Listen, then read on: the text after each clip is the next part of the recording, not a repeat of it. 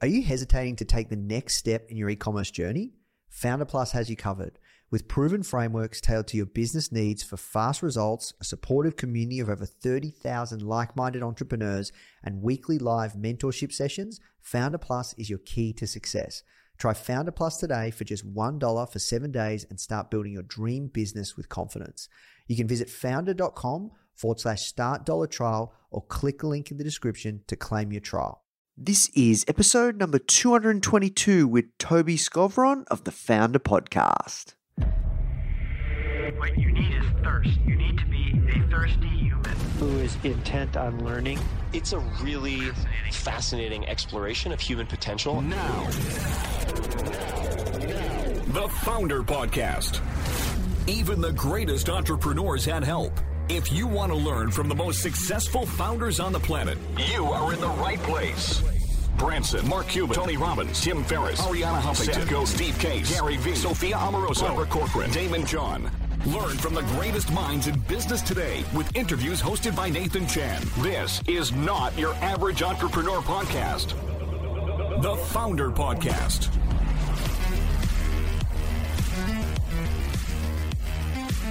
Hey guys, thank you so much for tuning in. Before we start today's episode, I just want to let you know that our goal at Foundr is to help entrepreneurs succeed however we can by giving away high quality content in the form of interviews, blog posts, podcasts, YouTube videos, you name it. We put out so much content to help you. And another interesting project that we're working on right now is partnering with world-class founders like Damon John, Alexa Von Tobel, Greta Van Riel, and so many more to teach crucial skills like negotiation, finance, e-commerce, and so much more. So if you'd like to get access to these free trainings with founders like this, which is 100% free, just go to foundr.com/free. Okay, so now let's talk about today's episode. What is going on, my fellow founders? Welcome to another episode of the Foundr podcast. My name is Nathan Chan. I'm coming to you live from hometown, homegrown Melbourne, Australia. It is 1:44 a.m. and I am hustling. We got a lot going on at Foundr. All exciting things, all good things. We're growing quite fast at the moment, hiring a lot of people, launching a lot of new products. We got a lot of cool stuff in store for you guys. We're doing a lot of cool stuff. So let's talk about today's guest, Tobi Skovron. And he's a local Melburnian and he runs a company called Creative Cubes. He actually runs quite a few companies, but I know him mainly for Creative Cubes, a co-working space where we've spent a bit of time there at Foundr and we've shot a bit of content there, and he's just an amazing guy. So yeah, I wanted to hear his backstory. So we talked about everything that he's done and how he's trying to take on the world with his new co-working space and ventures, and he's crazy dude. You're going to learn a ton from him. He also started a company called Pet Loo, which did very, very well and was actually acquired. And we talked about the business model side of things, which we don't really, I don't really get that much into the business model side of things. And, how does your business create value? How does it make money? So we talk about all sorts of different things. So guys, if you are enjoying these episodes, please do take the time to leave us a review. It helps us more than you can imagine. All right, that's it from me. Now let's jump into the show. So the first question I ask everyone that comes on is, how did you get your job? Job? Yeah. I don't think I have a job, man. Honestly, I've actually never had a job. I never felt like I am going to work. I'm legitimately passionate, probably maybe too passionate about what I'm doing. Sometimes I lose my head in that because I just love it and I do it for the love of the game. But the reality is I don't feel like I have a job.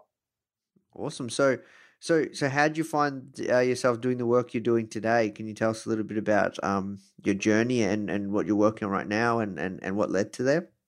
Yeah, absolutely. So, the journey has pretty much led me to where I'm at, right? So I'm an entrepreneur. I was born and raised in Sydney, Bondi Beach, or North Bondi. Grew up there with a mum. Unfortunately, I lost my father when I was a lot younger. Oh, So I I'm grew sorry to up hear with that, this, man. yeah, man. And it's painful, but like the reality is, I don't think I'd be who I am, what I'm doing, et cetera, if that wasn't, that disruption didn't happen in my life. So grew up with a single mom, two sisters, was kind of like the man of the house. And this entrepreneur this entrepreneur being lay dormant in me for forever. As a young kid, I had aspirations of starting shops and doing a whole bunch of different things. I love sneakers. I'm a bit of a sneakerhead. I'm not crazy sneakerhead. Like I don't go to shows and sort of like meetups and all that. But like every city that I go to, I have to stop by a sports store or a unique shoe store to see what's up. And so sort of started studying podiatry. All my friends were doctors, lawyers, dentists, surgeons, etc. And I felt that at the young age, I needed to try and keep up with those people because that was my crowd. And so I studied podiatry, but the spin on it I had was I'd love to be able to create a fashionable but functional shoe, sort of like an Asics, but like Nike. Like Nike cool, funky, retro, but like Asics taking into consideration the biomechanics of the foot. How long ago was this? This was in like 98, 99, 2000. Wow, so you into sneakers like back then? Dude, I like crazy for sneakers. I get it 100% from my grandmother, who was so poor that she used to wear cardboard, put cardboard in the bottoms of her shoes because she just didn't want to let her shoes go. She loved shoes that much. And so she literally wore them to the death. And then when the shoes were about to die, she would put cardboard in them to sort of try and keep the soles intact. But I totally get it from my grandmother. And I've loved shoes forever. But and I'm sitting here today in a pair of Jordan 1s just for context. So I studied podiatry thinking, hey, I'll be a doctor that creates really cool shoes. 3 years in, learning about skin disease, dystropathy, like all the revolting stuff, fungus. I went to my mom and I was like, listen, like, I'm really sorry, but this is just not for me. I'll promise you I'll make you proud one day, but right now I can't continue to do this. This is just not my flavor. And my mom was like, you do what you want to do. Anyway, during my time in university, I was working at Athlete's Foot and Foot Locker. I started at Foot Locker, then moved across to Athlete's Foot because it was considered more of a science focus than sort of like fashion at Foot Locker. And then sort of like tried to convince my mom that I'd be an amazing franchise owner of an Athlete's Foot store. It's so dumb when I look back at it, but that was sort of like, Mom, I can do this. I love this. I can make this a success. Anyway, she was like, no, I think you can do other things. Anyway, long story short, I met this beautiful girl along the journey. We fell in love. I moved from Sydney to Melbourne and literally was kind of a little bit lost professionally because I kind of was like, I'm a university dropout. I haven't disappointed my mom. My mom believes I can do bigger and better things, but I haven't found that thing yet.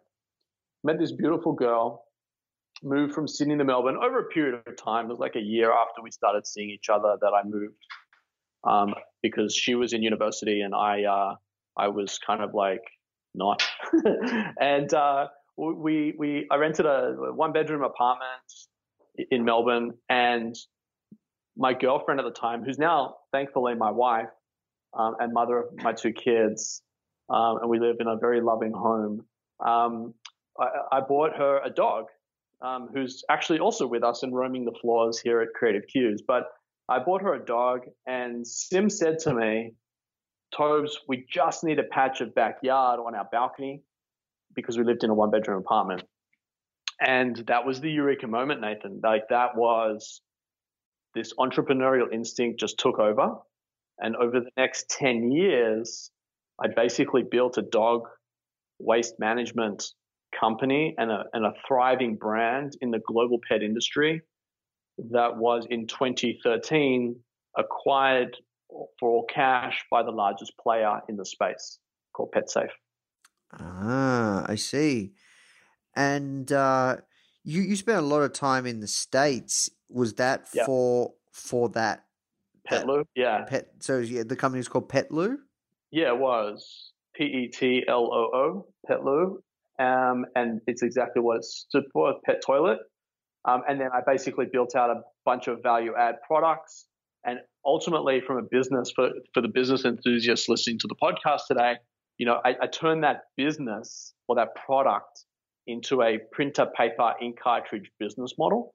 So for every loo that was purchased, I would see recurring revenues through our consumable products, which were, made to fit, designed to complement, and it became a very nice business. In 2008, sort of like 5 years after I'd moved to Melbourne, and the business was thriving in Australia, Sim said to me, "Toes, would you like to live abroad?" And I said, "Yeah, but we've got a business now. Like, I can't just pick up and just walk away from this." She's like, "Well, what if we sort of like took the next year to sort of like orientate a managing director for the Australian business, which would then free you up to be able to go and execute the business abroad, and we could kind of live and work as a young married couple, and sort of like throw ourselves to the world, right?" And so in 2009, I moved to Los Angeles. The end of the previous conversation was, Sim says to me, she goes, "What do you think?" I was like, "Yeah, I'm in. Like, where do you want to go?" And she goes, "Where do you want to go?" I go, No, I asked you first." And she said, like, on the count of three, you say where you want to go, I'll say where I want to go. So 1, 2, 3. She said LA, and I said Los Angeles. So in 2009, April 22, 2009, I got on a flight a week ahead of Sim because she was flying a week later with the dogs, and basically found an apartment, set us up, and we lived. In the early days, we lived in Venice Beach, and then we moved to Brentwood, which is infamous for O.J. Simpson. We spent a year in Beverly Hills. Sounds really exotic and really great. It was actually in an apartment, not in the hill, but on the flats in Beverly Hills. And then we ended up going back to Brentwood the last 4 years. Ended up staying 8.5 years in Los Angeles. We were supposed to be there for 2. We ended up staying 8.5. We've been back a year and just shy of a year and a half now. And I absolutely love Melbourne. I love the people, but my God, I miss Los Angeles and the people and the network and the friends that I have over there.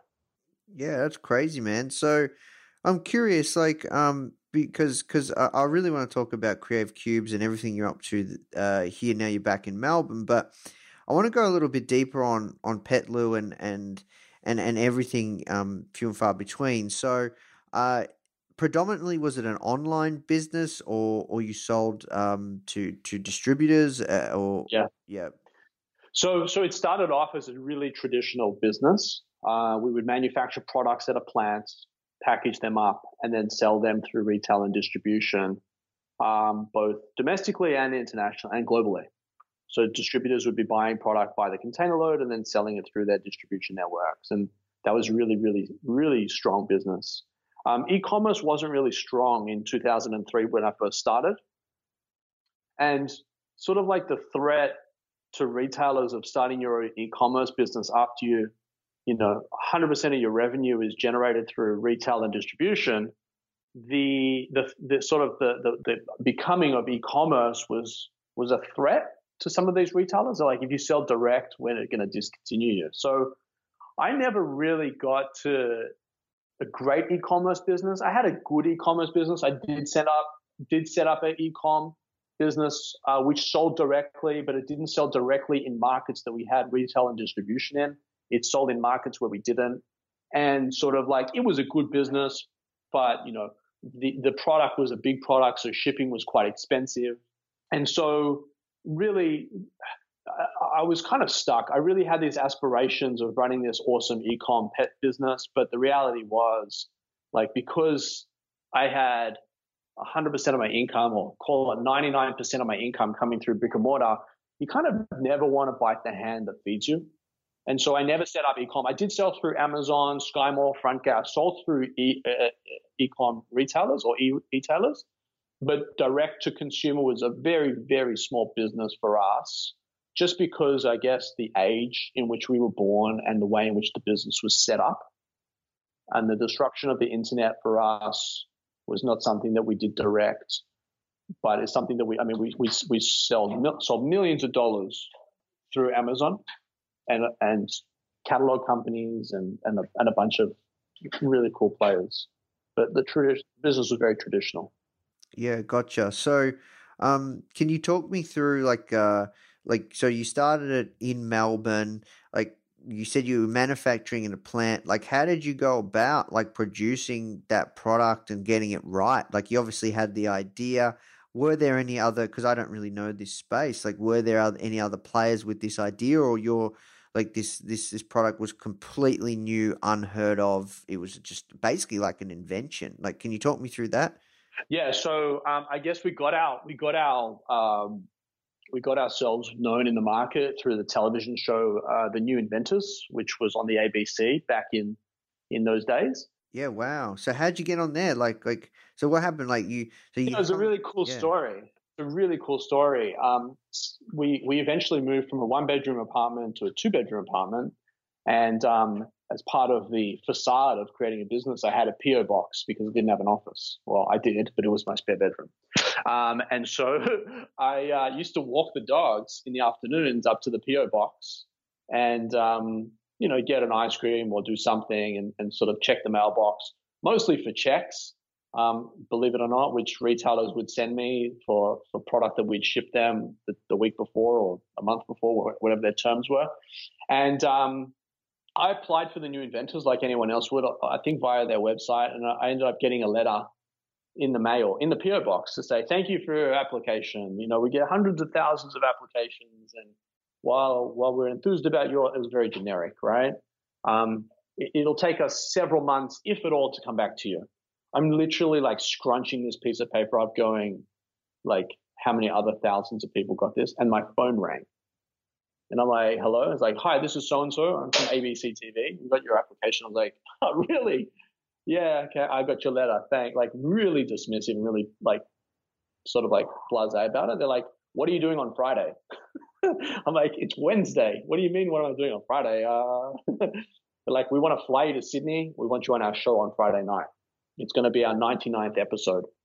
And we got on the show and ended up winning the People's Choice Award. People voted in, I guess, much like American Idol or Australian Idol, if that's still relevant today. And we won. We won the People's Choice Award. And from there, we went on to win the Australian Pet Product of the Year. And then we won a bunch of international design awards and a whole bunch of things. But really, to answer your question, it was very inventive. It was very ground up. Sort of like came up with an idea, was not really looking to sell it, was just looking to solve my own problem. The problem that I solved, people that were coming to our apartment were like, this is incredible, you should sell it. I'm like, really? And then sort of like I said, that entrepreneurial instinct just took over, and I started, 10 pet stores a day, 5 days a week for months at a time, and built it into, multi-million-dollar business over the course of a couple of years, and then grew it exponentially globally from there. I see. So when you said like 5 pet stores a day, what do you mean by that? Literally putting the Pet Loo. Do you remember these old bag trolleys back in the day? You used to have this like bungee cord. You'd strap your suitcase or your bag to it. And yeah. I literally had one of those. I would strap the Pet Loo to it because this thing was like just under a meter by a meter. Mm-hmm. I was like 90 centimeters by 90 centimeters. Strapped the Pet Loo to it and literally carted it from store to store, neighborhood to neighborhood across Melbourne. And you just pitch? Then I got just pitch. And then I got into a large chain, Pet Stock. Shane Young and David Young founded that business. I think they got a couple hundred stores today, but at the time they had 12. And I literally had 12 customers, and I met Shane Young, and he was like, yeah, I'll give you a go, mate. And I literally doubled my store count from 12 to 24. And then not so long after that, I visited Pet Barn, which are now close to 300 stores across Australia. I think they had 10 stores, and I became part of what they call core. So I pitched to this guy called Jim Watson, and Jim basically said, I want to put this as part of our core range. And what that meant was for every new store that would open, I would get X amount of units ordered and product ordered, and I'd be part of their core range. So as they opened up 10 new stores a month or 10 new stores every 2 months, I'd get 10 new customers. And then that grew into the hundreds because my product was selling off the shelves and they liked it. They liked me. Sort of like from there, I then got into big chains like Petco, who have like nearly 2,000 stores or 1,500 stores across the US, plus a raging e-commerce business. And then the numbers just started to stack a lot faster. And then I had a bit of a reputation and for, delivering to good quality products for a good price. But, I delivered on my word at every time.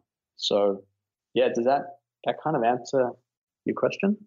Yeah, man. I'm curious. There's a couple of things that I wrote down. Tell me about your pitch, like in the early days, because I think one thing that it's intimidating sometimes is when you come up with a product or you have an idea, you've got to be able to try to sell it. Like, how did you pitch when you said you walked to store by store, like you did 5 stores a day? Like what did that look like? Like anything that people can learn? There was nothing magical about it. And to be honest with you, my first pitch, I think I cut my finger opening like one of the an edge of the loo. Like I cut my finger open, but every store that I visited, my pitch became refined because the person that I was seeing at 9 a.m. was a different person at the 10 a.m., which was a different person at the 11:30. And so the conversations that I had between 9 and 10 helped shift and change the pitch between 10 and 11, and so on and so forth. But the reality of how I went is I sold the product based on value. I never sold product, and I still don't sell product on price. I just never have. I'm sort of potentially allergic to price from a consumer perspective. The reality is, in my world, I really don't care. And obviously, I don't have unlimited funds, so I can't be stupid about it. But I don't care what it costs. If you're going to make a difference and it's going to solve a real pain point for me, like I'll throw everything that I've got at it. You know what I mean? So I sold on value. I sold on convenience. I sold on, being a good person. I sold on quality. I sold on everything but price. And the reality, even though my product was a $200 US MSRP, the reality, and that's a big number for a consumer product. The reality is that people were spending 5 to 10 times that amount per year on pee pads, which are messy, grotty, bad for the environment, super expensive over time, consumable aspect. So I was able to benchmark ourselves against that, and then started serving ads, not digitally, but via print media to this is how old this business is now. Yeah, direct mail, man. Yeah.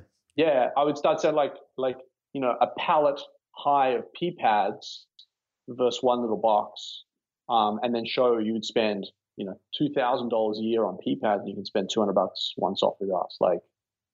What are you thinking? and sort of I was able to create a new category in the market and continue to execute, and create happiness, and customers and loyal customers would refer.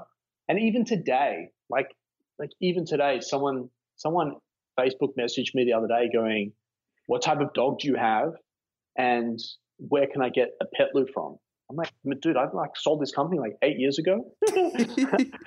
But it's amazing. It's still going on. It's probably, the company's bigger and better than ever. It's in amazing hands with PetSafe, a real large conglomerate for pet product manufacturing, and it still exists. And my daughter Maddie, her name is Madison. She's 6. She thinks I'm famous because I'm on the back of the box still, and I still look like I'm. Yeah, I still look like I'm 28 or 23 when I first started the company. So, She thinks I'm famous in that regard. But and when you ask her, I'm like, why do you think I'm famous? She goes, well, you're on the back of Pet Loo. You're on the back of the box of every Pet Loo, and that's sold all over the world. So everyone knows who you are. I'm like, yeah, I kind of wish they did. I kind of wish that was a reality, but it's not. Wow, that's crazy, man. So, a few more questions before we switch gears. I really want to talk about Creative Cubes and how that all came about, and Orange Theory and things you got going on there. But how much do you know on how much to give retailers? Like, if someone right now is selling a physical product, what's your recommended kind of percentage wise to sell to retailers versus RRP? Yeah, sure. So here in Australia, we're not allowed to tell retailers what to sell for, because that's considered price fixing. Or and I'm not a lawyer, so I don't want to go too deep into that. But of course. But yeah, if I look into the US, we have MSRP, or what they consider MAP, manufacturers advertised pricing, and MAP is a big thing for e-commerce. Like you can turn off a retailer for violating MAP, manufacturers advertised pricing. The general rule of thumb is sort of like depends who you are, but like it kind of like works out like this. If you manufacture something for $1 and your cost of goods is $1, I think once you take in your overhead and all the rest of it, your overhead and running costs might be another $1. So you sell for like $3, okay, to a distributor. A distributor would then buy it in container loads or bulk loads or pallet loads, or they would have to buy larger quantities than onesies, right? Single SKU items. They would buy it for $3 and then sell it to their retailers for $5, and the retailer would sell it for $10 at retail on $9.99. That's sort of like really rough numbers. You could argue that it costs you $1, so you sell it for $2, which would then sell it for $4. It would retail for $8. But sort of like you want to make money, so you put call it 100% markup. The retailer only wants to make sort of like 30%. The distributor only wants to make 30%, and the retailer wants to make 100%.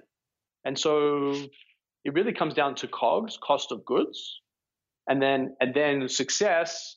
It doesn't really matter. I mean, if you say it's a $10 item and you're moving one a week, it's not really a $10 item, because the market's not responding favorably to the way you priced it, or your product is, or what your product is. So then you've got to work out, well, if I can produce it for $1 and sell it for $2 and it retails for $8, will I get a 30% lift? So then you've got to play the volume game. It starts to become complex, and you've got algorithms and market adaptation. Look, there's a whole bunch of things. But I think if you manufacture for $1, you sell for $3 through distribution, and $5 to retailer, and $10 to consumer, you have an opportunity to be an omni-channel as well. So you could sell across all 3 channels as a manufacturer today. So you could sell to. So I would be. Let's take myself back to Pet Loo days. I'm here in Melbourne, Australia. I've got a distributor in Canada. I would say, okay, Mr. Distributor, you can buy it for $3 and you can sell it for $5, and it would retail for $10. But here in Australia, I have a direct relationship with retailers, so I would sell it straight for $5. But then I've got the additional expense of the overhead in running that sales rep through the street, right? And car, gas, and all the rest of it. Gotcha. Okay, that makes sense. Thank you for sharing. You mentioned that your business had a recurring revenue model, like a printer cartridge model. Yeah.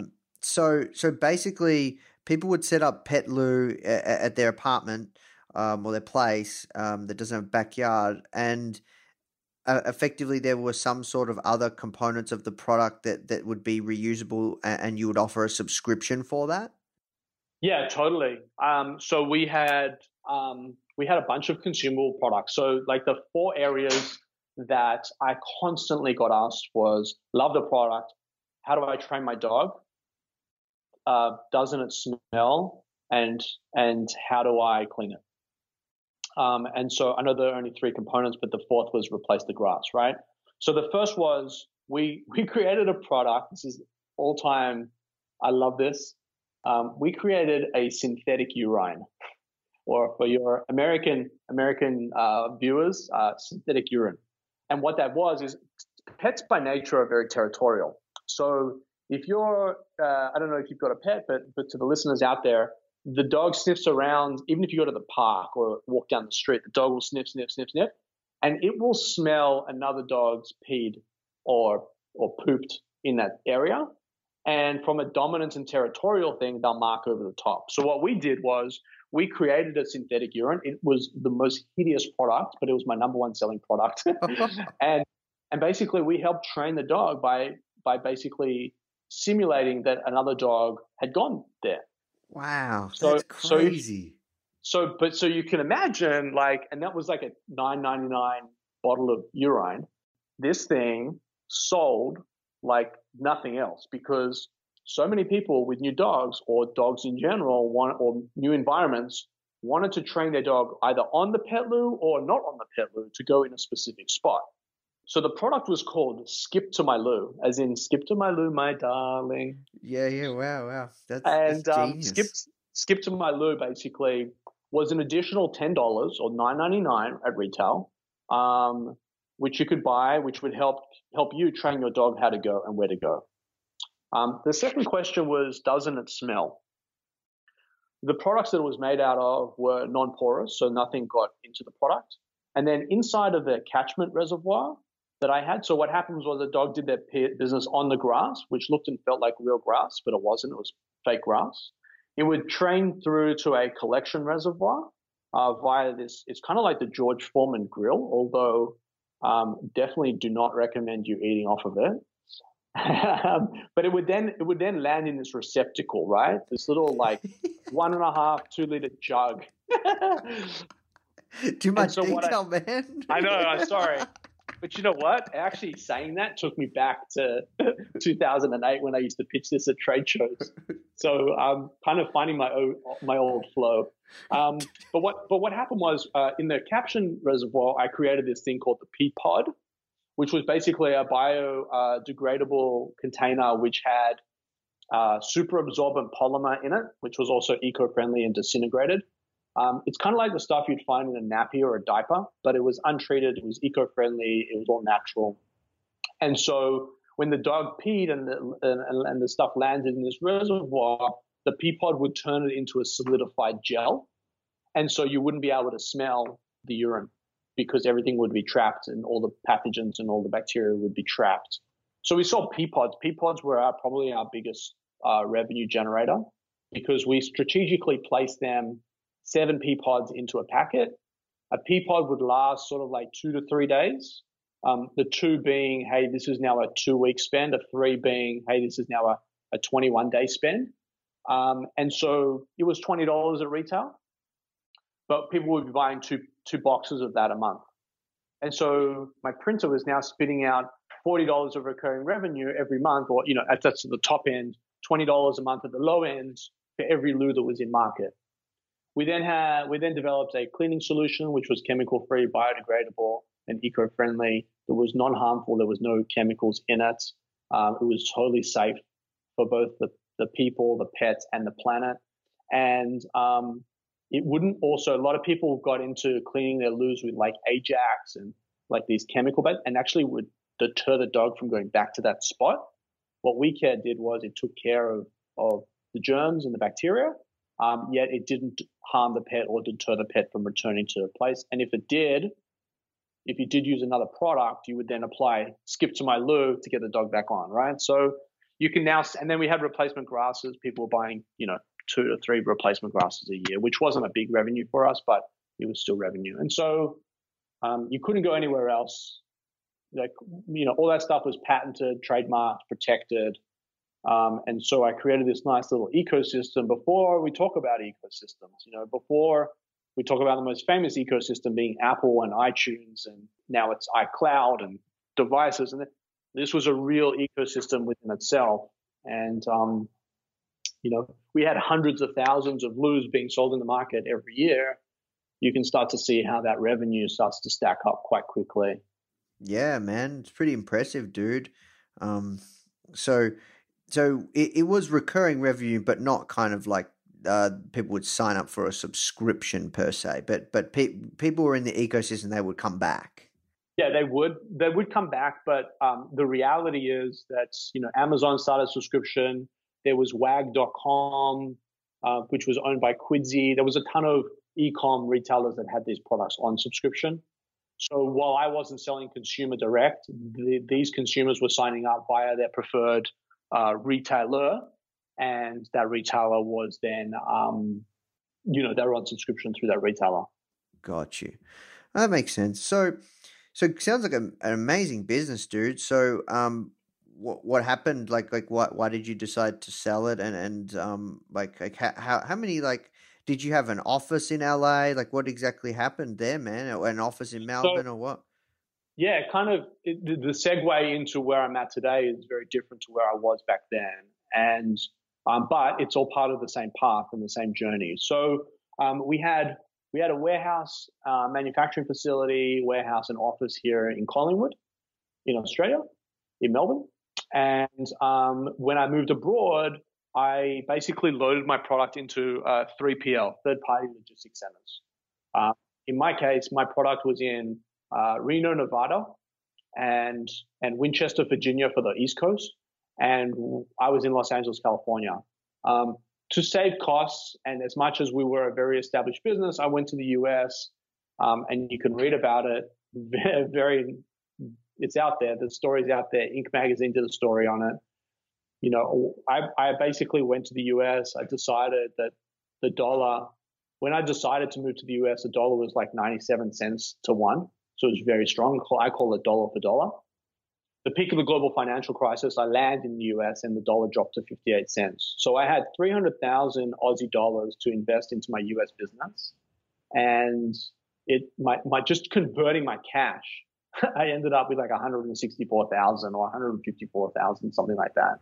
Oh my God, wow. So I was basically, I was up shit creek without a paddle, so they say. And so I tried to keep costs lean. And so even though we were a great business over here doing, a few $1 million a year in rev at a healthy profitable margin, I basically entered the US market as a startup, right? And so I basically operated my business, even though my product was in Virginia and Nevada, I operated my business out of my spare bedroom in Venice, California, or Venice Beach, California.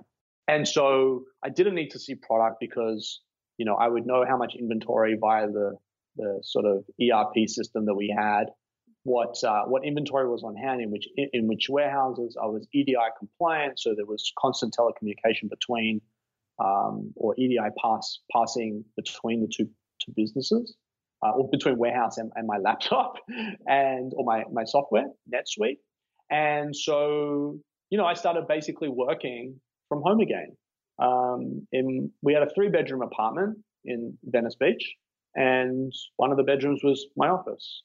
And so over a period of time, it just became harder and harder to work from home. We lived abroad, and Simi would just run into the 3rd bedroom and go, "Hey, do you want to go do this? Do you want to go do that?" And I'm like, "Yeah, I totally want to go and do that, but please, right now I'm working." She's like, "Yeah, but you working your own." I'm like, no. Firstly, I'm shit scared. That's for starters, because I just lost $160,000 in conversion. Secondly, I got no customers. And thirdly, I have to get back to grassroots. I got to get back to the hustle. I got to get back to what made the business successful in Australia.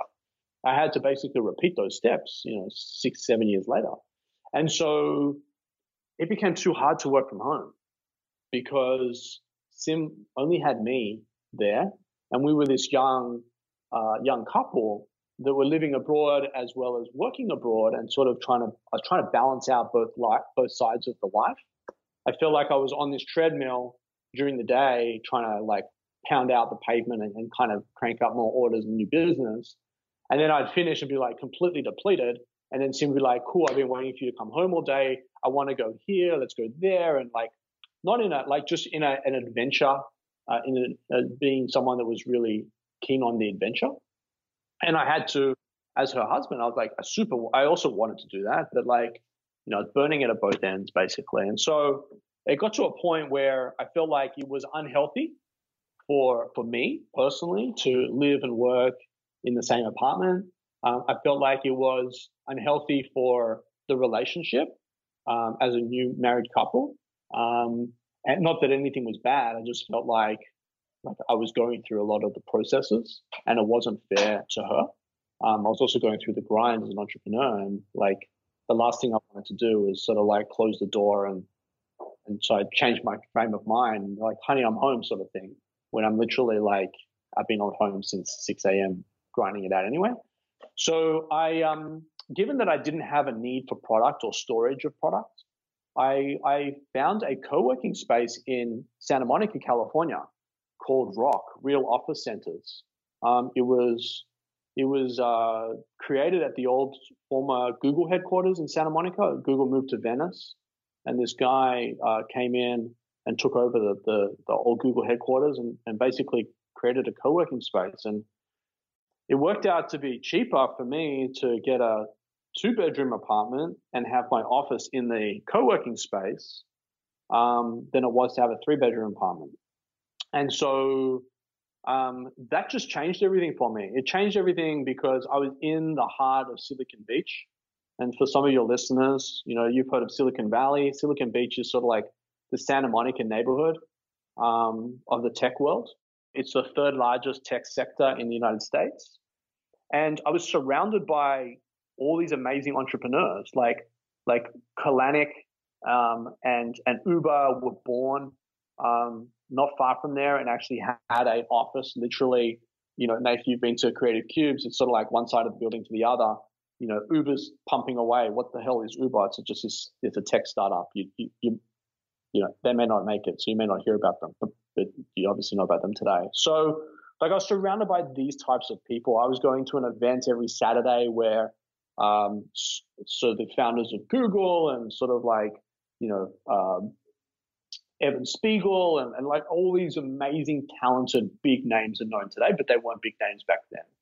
And sort of like I fell in love with the co-working landscape, and I sort of fell in love with collaboration, and I fell in love with community. And it's something that was so refreshing to me as an entrepreneur, even from my Australian business where I had an amazing team of 15 employees, but we were all talking about the same thing, the Pet Loo this, Pet Loo that, this retailer, that retailer.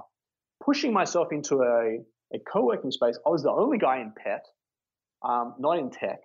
But people next door and 2 offices down the road was like, here's an outsourced CFO, here's an outsourced PR media, here's an outsourced CTO. Like all these people were in this building and all this incredible talent. And I was like, holy shit, this is amazing. And so in 2013, I sold my company and then started another company, a dog walking business, which didn't last very long. It got acquired very quickly.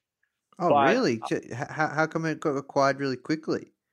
There was a bunch of reasons. We were running out of money, so we didn't have much of a choice but to get bought. But there was also this threat that some of these other digital tech companies had got way more money than us and were going to squash us. So we may as well just sold to them and sort of have had an exciting adventure with some wins, but not the big wins. And but all of that was born in this co-working space. And that company today is called Rover.com, just for reference. It's an incredible business. They're in the dog sitting market and they wanted to get into dog walking, and they're led by a phenomenal entrepreneur named Aaron Easterly and Brent, their COO.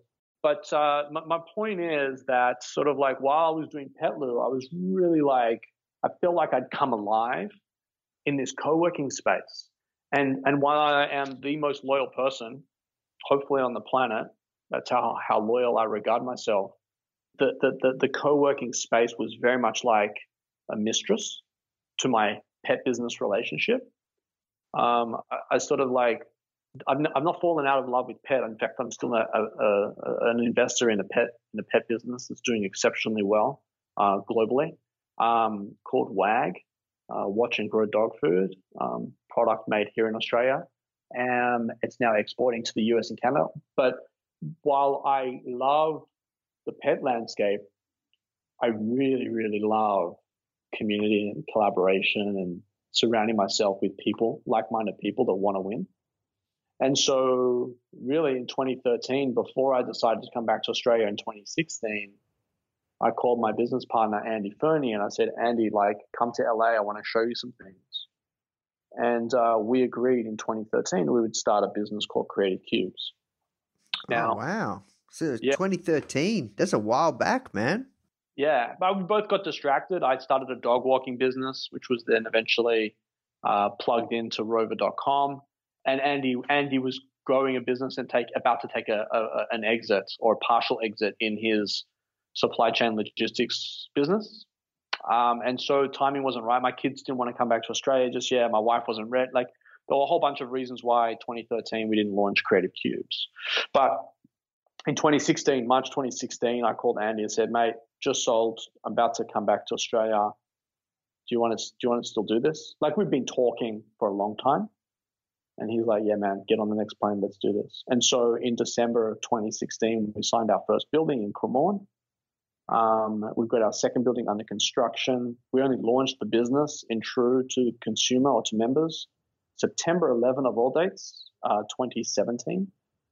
And so we're like 7 months old right now in our first building.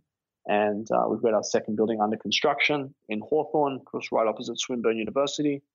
And we're building an incredible community. I mean, I hope you can testify to that. Yeah, man. I really love what you guys got going on, and I really like as well, like your level of attention to detail.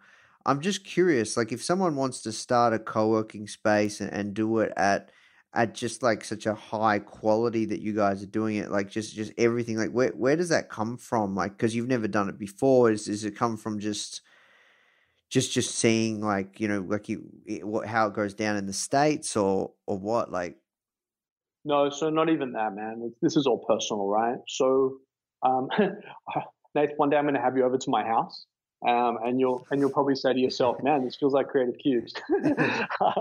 But like, I mean, genuine when I say that. But you know, like, I want to always deliver the best. I want my customers, my members, consumers of my product to know that when they're interacting with something that I'm involved with, that it's second to none. And so the attention to detail is really a pride thing. And it also comes from an area where I can't expect you to buy it if I'm not prepared to buy it myself. And so the attention to detail that goes into it is really me making sure that if the tables were turned and I was walking into this, if Creative Cubes was, you know, the Foundr product, and me walking in, I want to be wowed. I want that consumer to just be sort of like, not in an arrogant way, but like, shut up and take my money. Right. And so I don't really focus on the profit aspect of the business, although the business is profitable, and at scale becomes even more profitable. I focus on delivering the best, making people happy, and then from there, I'm successful. But if I can't deliver the best and I can't make people happy, it doesn't matter whether it's co-working or it's creating my own sneakers or a dog toilet. If I can't execute on the one fundamental, which is delivering a good quality product to my customer, then I don't deserve to be in business, in my opinion. And so that's sort of where it comes from. There's nothing like this in the US. There's nothing like, I'm not replicating something. I was a consumer. I was never a consumer of WeWork. And I was a consumer of co-working before WeWork came to the West Coast. But the aspect of it is sort of like, it's more like a hotel. It's more like the Four Seasons Ritz-Carlton from a service and experience perspective, where nothing we can do is of bother. Nothing that you could ask is ever a bother to us, whether it's big or small. It's all about just delivering. We never say no to our members. I think the worst thing you can say when you're in sort of like hospitality, which is really where I think we are, is no. Like, I go to a cafe and I'd say, can I get a glass of water? Like, yeah, just go help yourself over there. Like, you would never get that experience here. It's like, can I get you a glass? Like, we always on the front foot. And that's because that's the way I want people to be treated. And that's the way I want to be treated as a person as well. So really proud of the execution aspect of it, but it's not something that we're replicating. This is all very unique and very, very us. Our DNA is all over this thing. So, like, you talked about the best, and we have to work towards wrapping up, man. But you talked about the best. How do you know what the best is? It's my best. It's from me to you, from me as a creator to you as a consumer. This is the best that I have to offer. Can't it always get better though, man? No. I don't say that we're stuck. The ball is always moving. The journey and the path is always. And sometimes, if you're on that treadmill as a true entrepreneur, it gets faster and faster. But in terms of like the challenges and the shit that gets flung at you at a daily basis, no, we're actively proactive daily across everything. But right here, right now, the product that we have on offer today in this minute is the best that we can offer. Next week or the week after, or even later this afternoon, there'll be adjustments. But we're always like, I think that for us, we're less focused on the financial outcome. We look at financial outcomes as a byproduct of delivering everything else. And if you look at our reviews, all of those are sincere people that have written reviews. We know them well, like they're members here. We see them every day. We're talking to them about their businesses. How can I add value? How can I help? Nate, I always ask you all the time, like, man, where do you need me to be? What can I do for you? It's not of a self-serving position. It's that if I can help you become better, then I become better. And so that's what we're doing at Creative Cubes. Yeah, amazing, man. I love it. So, one last question, well, two last questions. First of all, I just wanted to ask, like, obviously there's a big difference between a physical product business and a co-working space, which is, like you said, in as many aspects, kind of like a hospitality business. My question around that is, I guess, how do you plan to scale, and do you plan to scale out Creative Cubes? And then the last question is, where's the best place people can find out more about yourself and your work? And we can wrap. So do we plan to scale? Absolutely. How big do we plan to scale? We'll only ever grow as big as our ability to be able to continue to deliver quality. So I'm not in the business to try and scale to 50 locations. If my product starts to fray at 10 and I am unable to deliver what I consider to be world-class service at building 10 or 11, if I can't, then I'm going to stop there. This is not about scaling for the sake of scaling and having a watered-down product with each building that you open.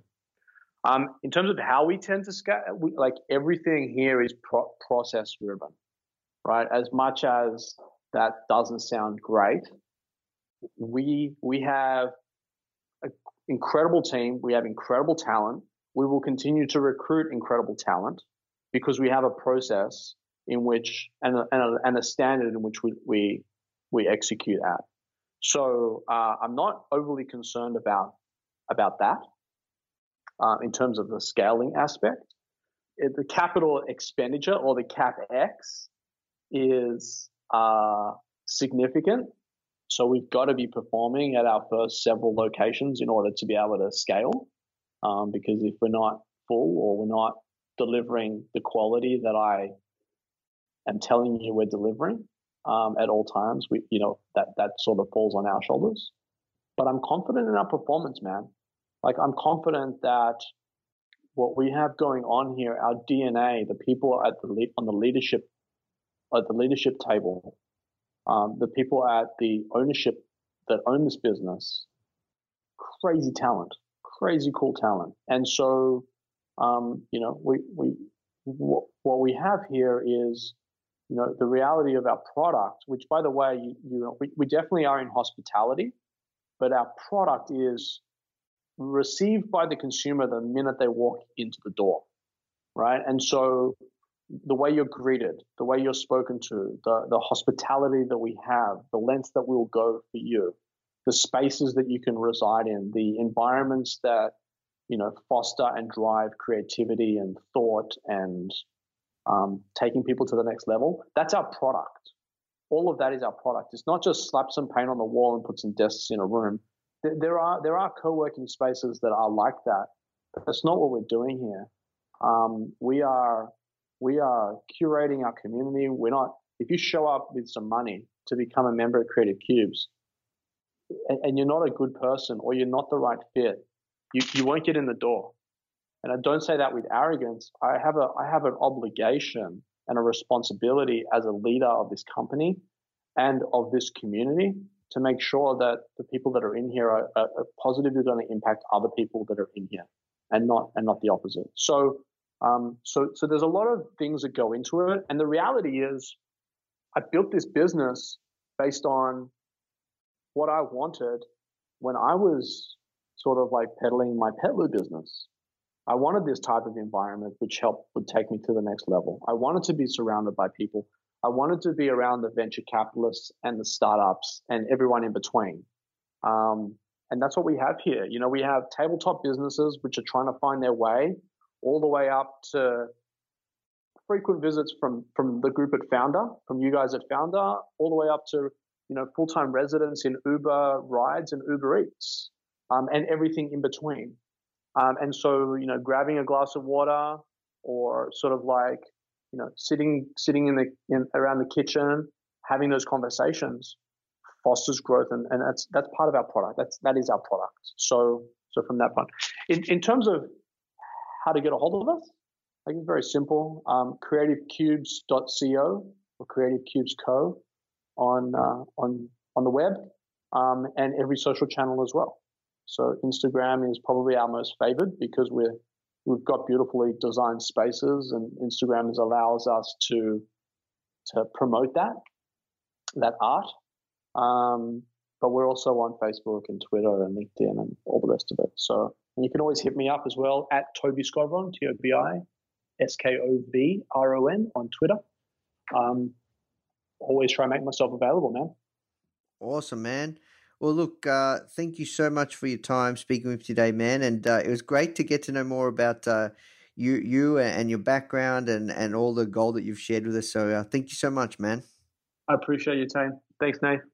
Hey, guys, I hope you enjoyed this interview. As you might already know, our mission at Foundr is to help tens of millions of people every single week with our content, either start or grow their business, which is exactly why we're partnering with world-class founders such as Damon John, Alexa Von Tobel, Greta Van Riel, and so many more to teach crucial skills such as negotiation, finance, e-commerce, and so much more. So if you'd like to get access to these free exclusive trainings, please go to foundr.com/free.